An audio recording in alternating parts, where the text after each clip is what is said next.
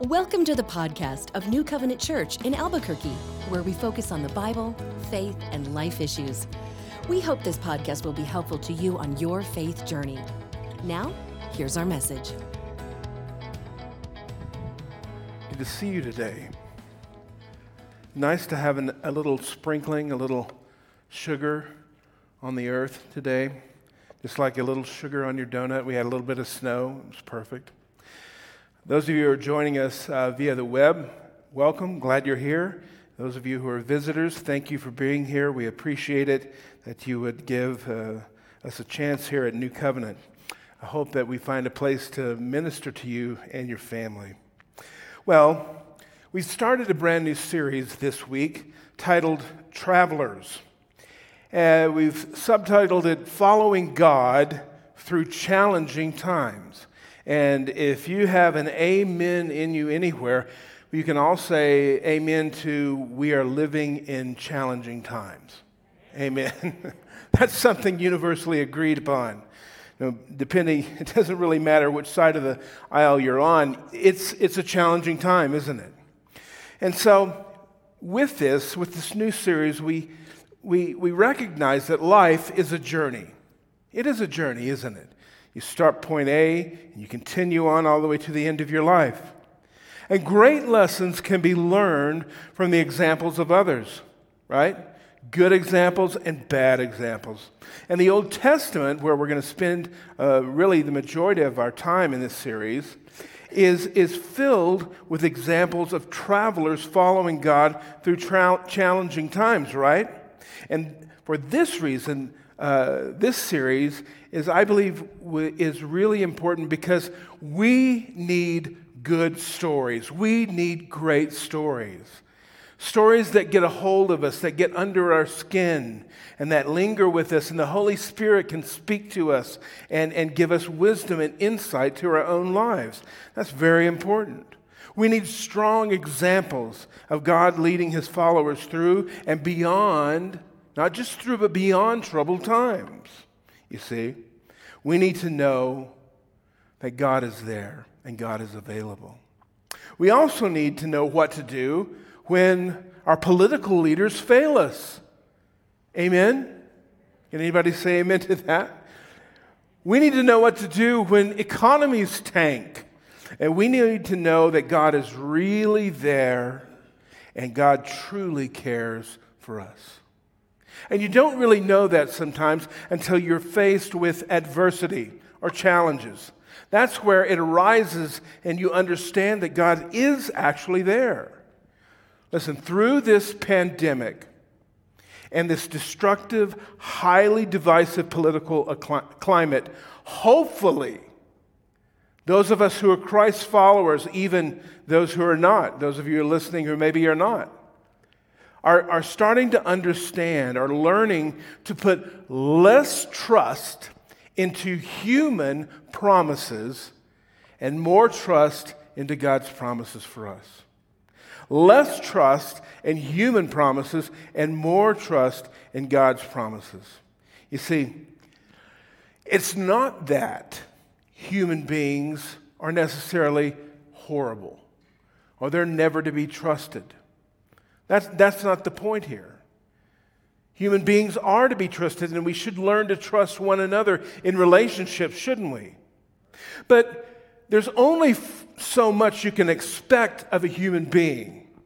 Like, take a small baby, for instance. You have a toddler. Do you ever toss your keys to the toddler and say, all right, head off down to the store and get us a gallon of milk? You'd say, well, no. Well, there must be something wrong with that baby. No, there's nothing wrong with that baby. That baby's okay. That baby's not prepared for the responsibility to do that. That baby's not equipped to do that. And that's the way I see when we put too much trust and too big of plans into human hands. That's why they fail. Okay? It's not God against humans. It's humans' ability versus God's ability, which is much greater. And that's why we want to look at this series, because travelers Travelers are those who are following after God. And in this series, we hope to focus our attention back on God and fully trust Him wholly, completely, even through the most challenging times.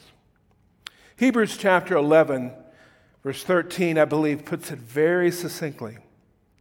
He's speaking about this great cloud of witnesses, this group of people who are patriarchs and matriarchs in the faith, listed in the Hebrews chapter 11, all of these Old Testament characters. He said, all these people were still living by faith when they died. They did not receive the things promised. They only saw them and welcomed them from a distance, admitting that they were foreigners and strangers on the earth. People who say such things show that they're looking for a country of their own. If they had been thinking of a country they had left, they could have had opportunity to return to them. Instead, they were longing for a better country, a heavenly one. Therefore, God is not ashamed to be called their God because He has prepared a place for them. Let's offer up this affirmation this morning. If you're joining us for the first time, you're welcome to join in. This is the day that the Lord has made. I will rejoice and be glad in it. I welcome all He has for me today. By His word, He guides me. By His Spirit, He strengthens me. By His will, He's transforming me. I am His workmanship, His unique work of art, and may His will be done in me today, and I receive it by faith in Jesus' name. Amen. Father, we commit this morning to You. We ask that as we once again turn our hearts, Lord, to those who have blazed a trail before us following after You. We know that that's the safest place to be, the best place to be following after You, not before You. As we look, Lord, at this chapter today, these chapters today in Your book, and we ask the question, why Abraham? Why would You choose him?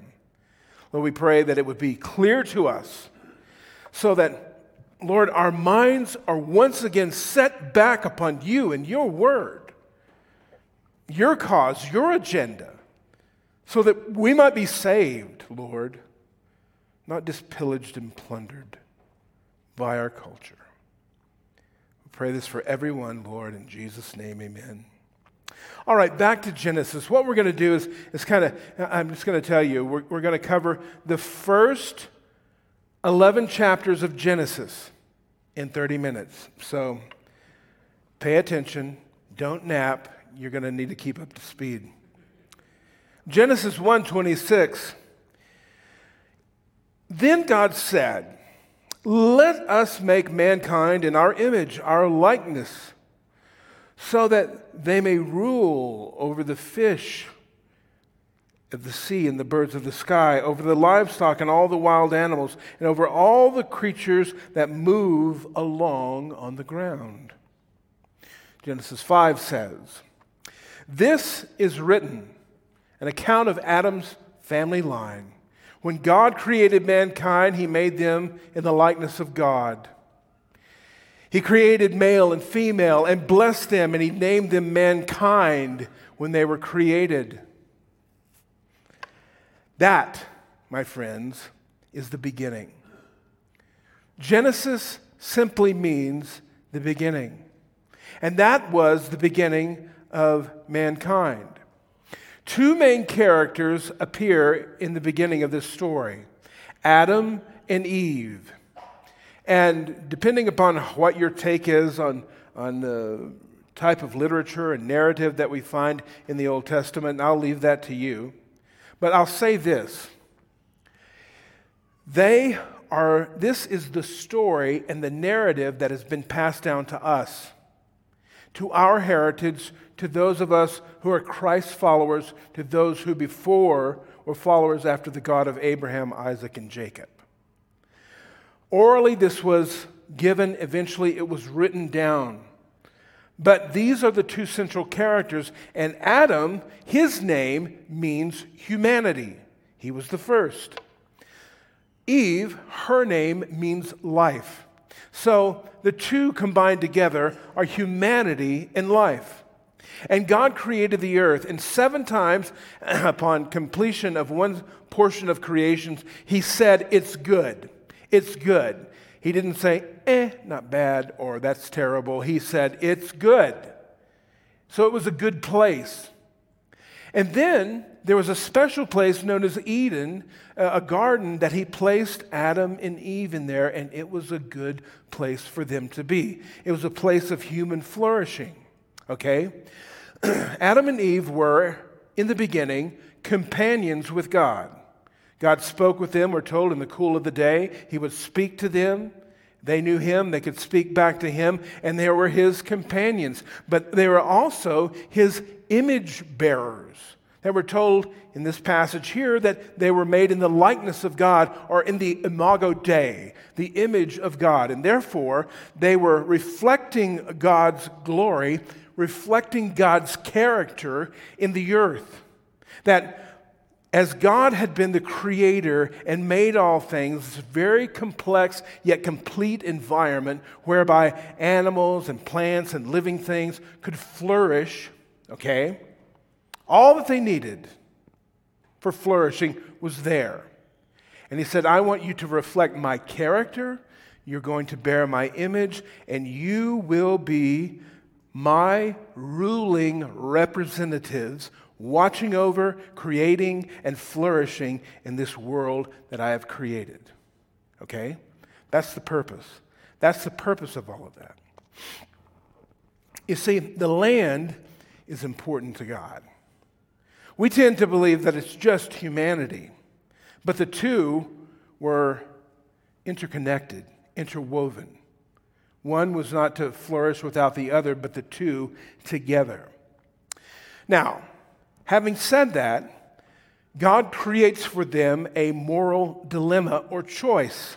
In fact, Genesis chapter 2, verse 16 says, and the Lord God commanded the man, you are free to eat from any tree in the garden, but you must not eat of the tree of the knowledge of good and evil, for in the day or when you eat it, you will certainly die. You say, well, why did God do that? Why did he have to give us a choice? Why would there be... Well, listen, first of all, I don't understand fully the mind of God, nor will I ever. But I know a few things. That if there is no real possibility for choice, there is no real possibility for love. If there is no real possibility for choice, there is little or no opportunity for love.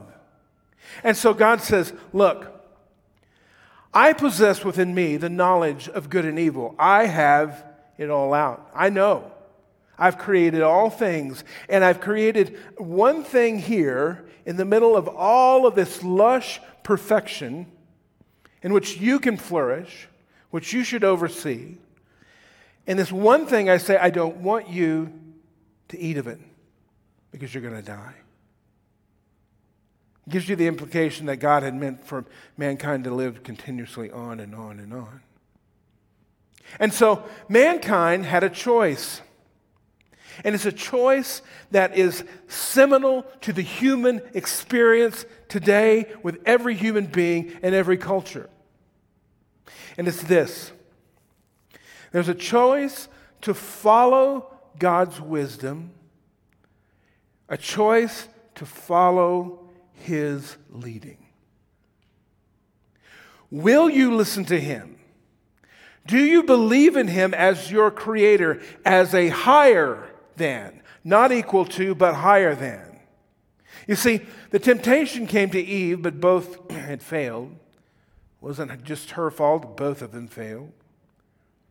Came to it, and the serpent beguiled her and said, well, you know, God knows that when you eat it, you're going to be like him, knowing good from evil. Well, they had access to his knowledge of good and evil. They weren't being deprived, they were being deceived. Oftentimes, temptation comes by saying, you're being deprived, but actually you're being deceived for purposes, malevolent purposes of someone else. Such was the case with Adam and Eve. So either you're going to trust that God understands good and evil and I'm to stay away from it, or I'm going to choose something else, autonomy. And that's where we get in trouble. He chose autonomy. That is, my own knowledge that I possess, my own knowledge of good and evil. Here's the problem with mankind, and mankind has proven this out through history, that mankind doesn't do a good job of discerning between good and evil. It doesn't. A lot of the actions that someone would say, oh, this is a very good, positive action, turns out to be absolutely maniacal, dangerous, and destructive. Mankind is not a good judge of good and evil. What does it say in Genesis 3? So the Lord banished him from the Garden of Eden to work the ground from which he had been taken. And after he had drove the man out, he placed him on the east side of the Garden of Eden, the cherubim and a flaming sword flashing back and forth to guard the way to the tree of life. There was a consequence. Okay, you don't want to listen to me. You're going to refuse my wisdom. Well then, you'll go your own way, you'll make your own way, and you'll do it yourself. You see the option there?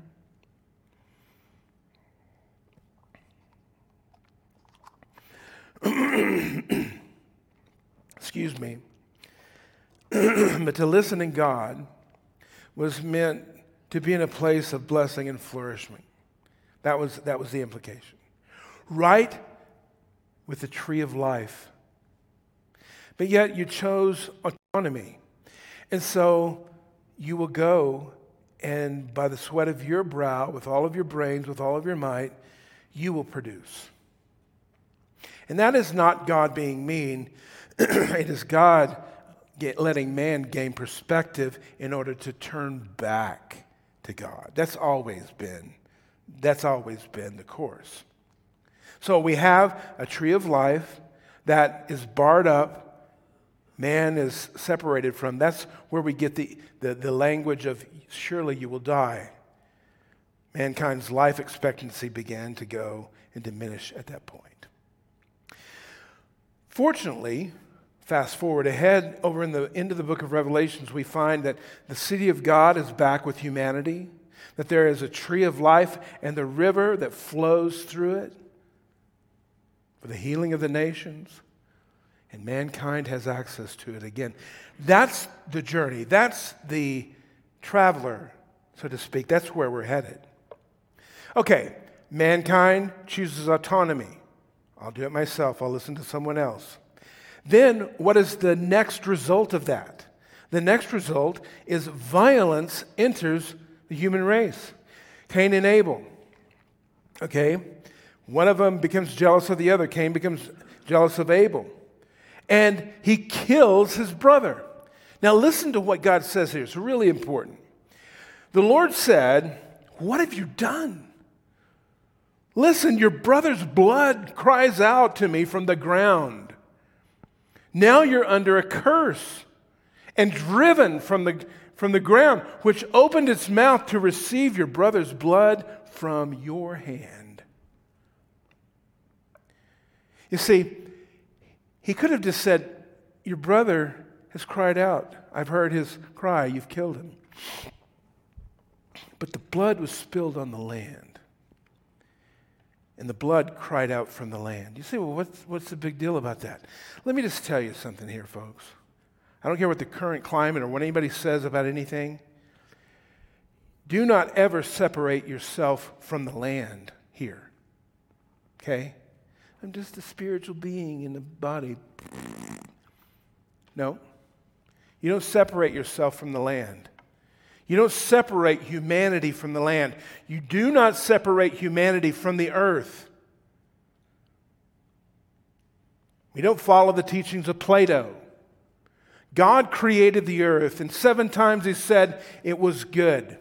He put mankind in there. If we look at this environment that we live in, it is absolutely perfect for human flourishing. Now, it's taken us abuse of humanity by violence and other means, and then taking abuse of the land. The reason I say this is not for any political reason. It's purely biblical. As I look at the text, he's very concerned about your relationship with the land, and he says, you're producing violence on the land. There's trouble. There's trouble. What happened to Israel? They didn't let the land rest. They didn't give it its Sabbath years so that the ground could regain its nutrients. And what happened? He says, you didn't let it rest. I'm going to kick you off of it for 70 years. That's how you know you can't separate yourself from this environment that you're in. You're here, you and I are here to be image bearers of God in a way that is caring for everything like he would and respecting it like he would. The violence continues.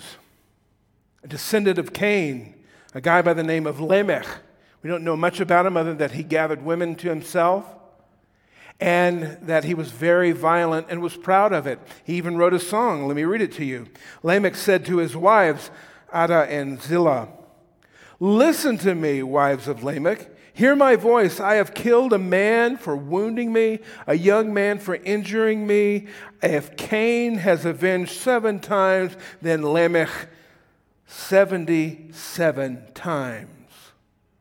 And at that point, the world had been plunged into darkness and to violence, all the way from this pristine garden, visited by the presence of God, to an abysmal place of violence and wickedness toward one another into the land.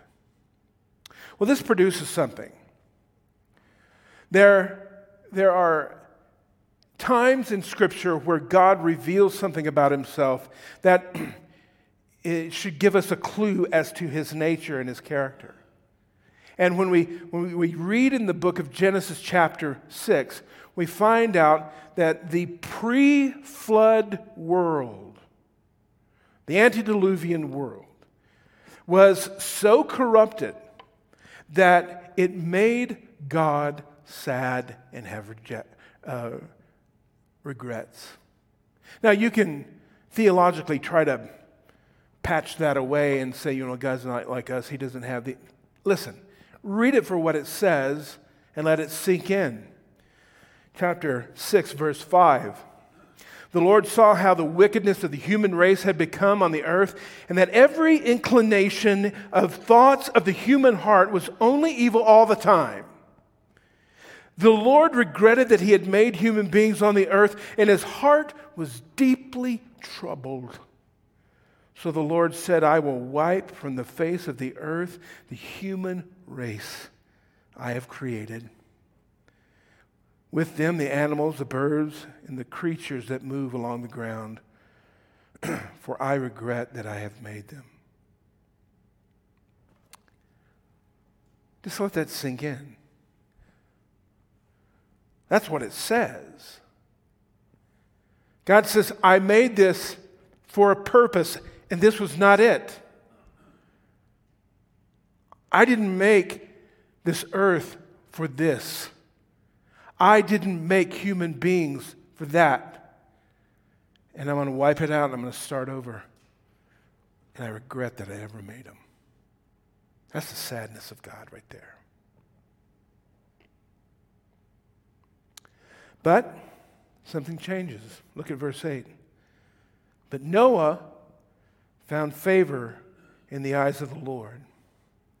Noah was a descendant of Lamech. Out of violence, Lamech, chaos, darkness, rebellion against God, autonomy, wickedness. But then comes Noah, his family, a singular family, and his name means comfort. Out of that blackness of chaos would come comfort. Once again, as in the garden, God is starting over again with a family, starting over again to continue his purpose on the earth. So what happens? Well, they start out small, but the world begins to populate. They are broken into different nations, into different tribes. And they grow and flourish. But then what happens? Autonomy sets in. Rejection of God and the downward spiral ends us up in the last chapter of this section of Genesis in chapter 11, where we come to the Tower of Babel, or Babel, confusion. Because at that time, mankind had risen to a new zenith. They had a new technology. As we read in this text, they talked about no longer will we use the stones, but we'll use brick, okay, and tar for mortar. They had the new technology of the brick, and we're going to build a great tower, possibly a stair-stepped ziggurat or pyramid reaching up to the heavens in testimony to them. But what happened? They said, "Come, let us build ourselves a city with a tower that reaches to the heavens so that we may make a name for ourselves. Otherwise, we'll be scattered over all the face of the earth." Once again, mankind chose their own way, their own counsel, but even worse this time, setting himself up above God and separate from God. Setting himself up above God and separate from God, with no connection whatsoever. And let us remind ourselves, mankind, apart from God, has always been a terrible judge of what is good and evil. It seems that God is the only one who can keep us on track with that. So what happens? God breaks up the party. In Genesis chapter 11, he says, "Come, let us go down and confuse the language so that they will not understand each other." So the Lord scattered them from there over all the earth, and they stopped building the city. That's why it's called Babel, because there the Lord confused the language of the whole world, and from there the Lord scattered them all over the face of the earth. You see, we see a pattern. This is very important as we study through the Bible, because there are observable patterns that arise and emerge so that we can see them.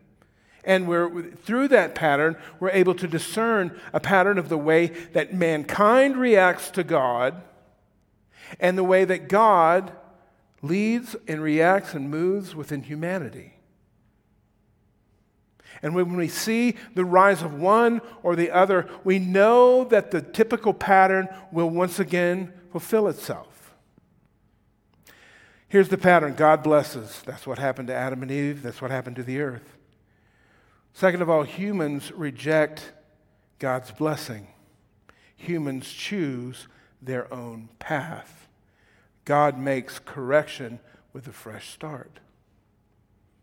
You see, the book of Genesis is basically you can break it into two.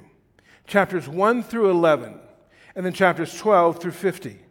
Chapters 1 through 11 talk about the beginning, the fall of mankind, the flood, and the eventual scattering of humanity. But right there between 11 and 12, there's the first 3 verses of chapter 12. There is a hinge that connects the two.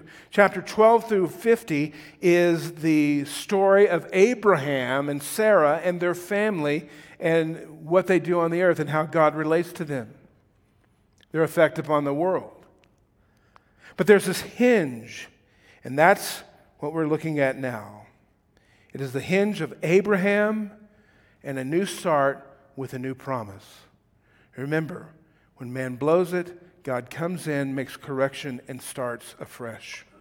Look at chapter 12, verse 1. The Lord said to Abraham, "Go from your country, your people, and your father's household to a land I will show you. I will make you into a great nation, and I will bless you. I will make your name great, and you will be a blessing. I will bless those who bless you, and whosoever curses you, I will curse, and all the people of the earth will be blessed through you." You see, once again, God was taking a human being and challenging them. What was so great about Abraham? Nothing really. Just another human being from a long line of other human beings. But God said, "I want you to take up from your land here, and I'm going to take you to the land of Canaan. I'm going to take you to a promised land. And I want you to look up at these stars." I mean, think of it when you go out camping and there's no light pollution. I love it when they say, "If you look up in the stars tonight, you'll be able to see Saturn." Not in my neighborhood. But imagine being out far away from lights and seeing all the myriad of the stars shining bright. And he says, "I'm going to make you, if you could count them all, I'm going to make your descendants like them." That's a big promise. But he was looking for someone who would trust him and believe in him. Listen, all of those who followed would become a unique group among humanity. You see, it wasn't just going to be of a particular tribe. It would mean that all who trust in me out of humanity, it will be divided now. It will be divided between those who will trust and have faith in me and those who reject me and want darkness. But if you receive me and you call upon me, then I'm going to make you one of my stars. They would exhibit faith in God. They would exhibit his character and not of themselves. They would not be autonomous, but dependent upon their Creator. They would not be designed for disunity, but for harmony.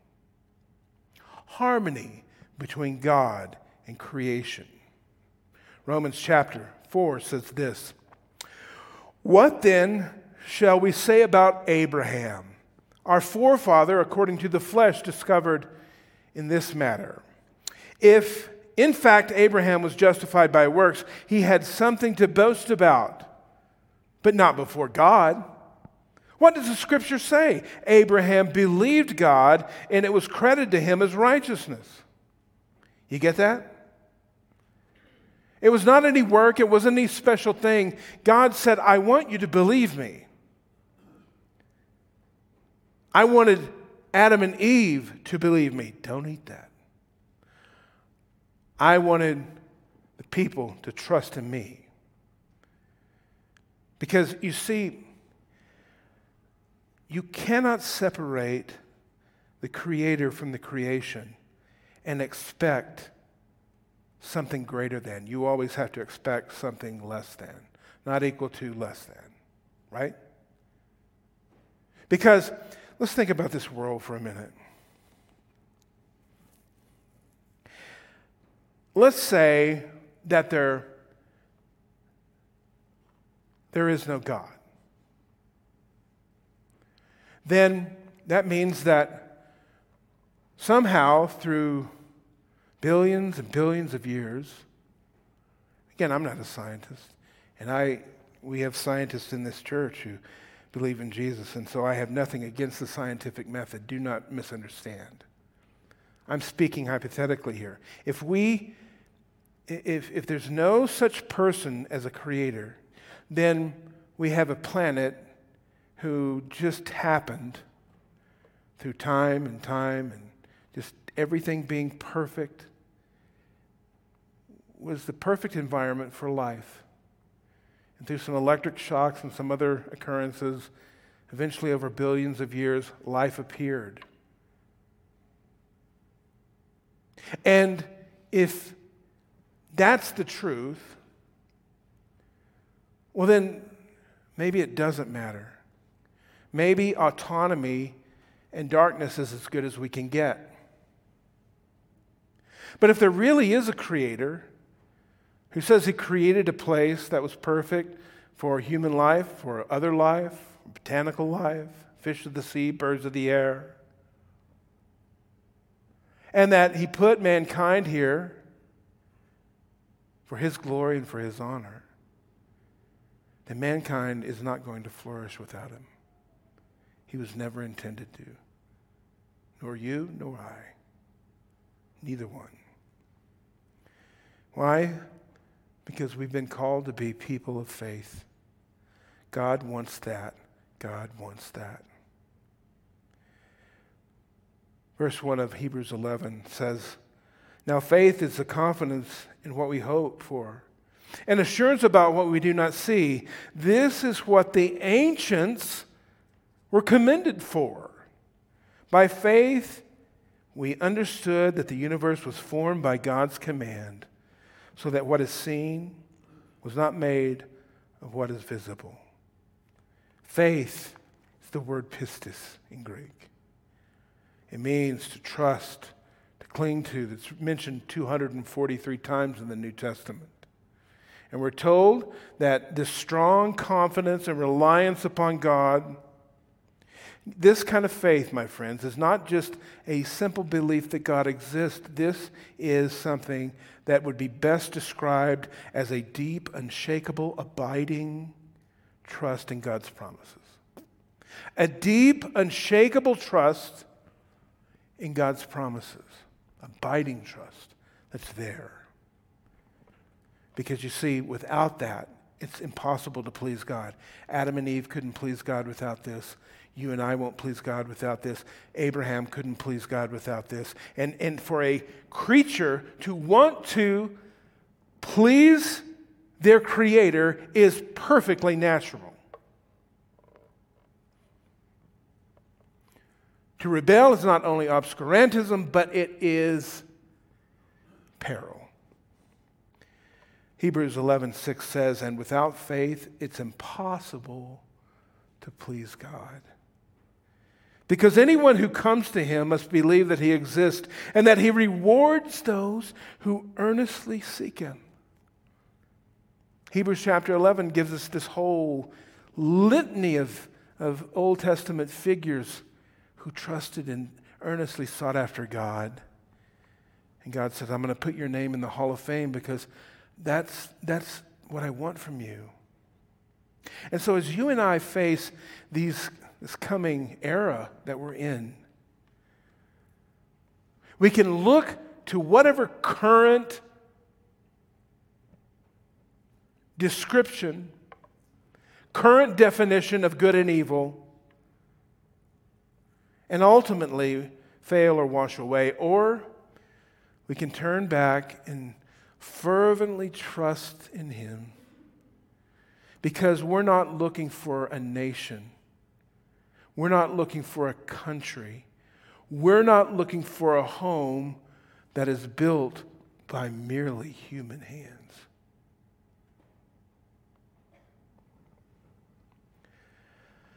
Hebrews 11 goes on, by faith, Abraham, when he was called to the place he would later receive as his inheritance, obeyed and went, even though he did not know where he was going. By faith, he made his home in a promised land like a stranger in a foreign country. He lived in tents, as did Isaac and Jacob, who were heirs with him of the same promise, for he was looking forward to a city with a foundation, whose architect and builder is God. You want to know the end game? That's the end game. We are traveling through, and though we have to trust those around us, we don't trust them with the bigger things. We trust God with the bigger things. We trust God with the fate of humanity. We trust God with the fate of our families, our lives. And we know that this place just a bus stop. We will live through the challenges of this punctuated period in time, but we will live beyond it, looking forward to that new place. He says there's going to come a day where there will be no more crying, no more tears, no more violence, no more death. He says the former things of what humanity has experienced will be over. That's the country to live for. That's the one to abide for. That's the one to sacrifice for. That's the one to believe for. Because if you love human race, if you love humanity, you'll tell them about that place. Because it outshines all others. It's worth it. It's worth it. Stay the course.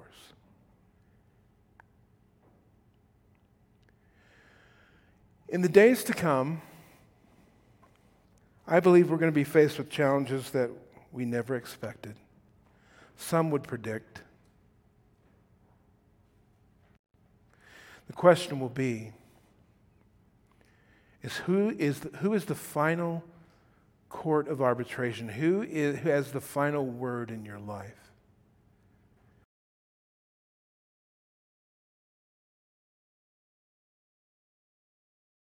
God, who made followers and travelers of all those who came before, is the same one that will call you to travel with him today. If you have not got on the road, you've never called upon Jesus, maybe you're watching with us today, I would encourage you to just call upon his name and call out to him. God can hear anybody anywhere. Wherever you are, you can call out and say right here, Jesus, I need you. Forgive me of my sins. I've been doing it my own way and making a total mess of it. I want to follow you. I want to be a traveler, headed to that place of promise that's good for not only me, but all who would come. You call upon him today and he will save you. If you're here this morning, you just bow your head and ask God to forgive you. I would only ask that if you've done so, let us know. We'd like to get you some information, maybe send you a Bible or a way to help you, to be a part of your journey. Well, that's what we have for today. 2021, it's a question mark. What will it be? Will it be the political year that I always wanted or I always dread? Please stop it. Or will this be the year that you hear God louder with a megaphone to your heart, louder than you ever have? That's right. All right. Father, thank you for our time together. Lord, thank you for inspiring us, for reminding us of why you made this place and why you made us and how we are made to be dependent upon you, to reflect your glory. And so, Lord, as we consider that, I pray that, Lord, you would migrate our hearts and minds to be centered upon you. Loving you, following you, making mistakes in your eyesight, carrying us along. We pray for this world that you would have mercy upon it, Lord. That people would call upon your name while it is called day. We would work while it is called day, because night comes when no one can work.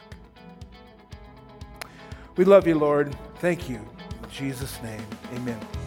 This concludes today's message. We thank you so much for listening.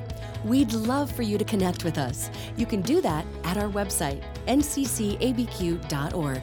From there, you can submit any questions, feedback, and your prayer requests. nccabq.org is also where you can learn more about New Covenant Church. Subscribe to our podcast and newsletters, browse our online message archive, and even tune in and watch the stream of each weekly message. We hope you'll join us. So, until next time, may the Lord bless you and keep you. May God smile on you and gift you. May God look you full in the face and make you prosper. Have a great week.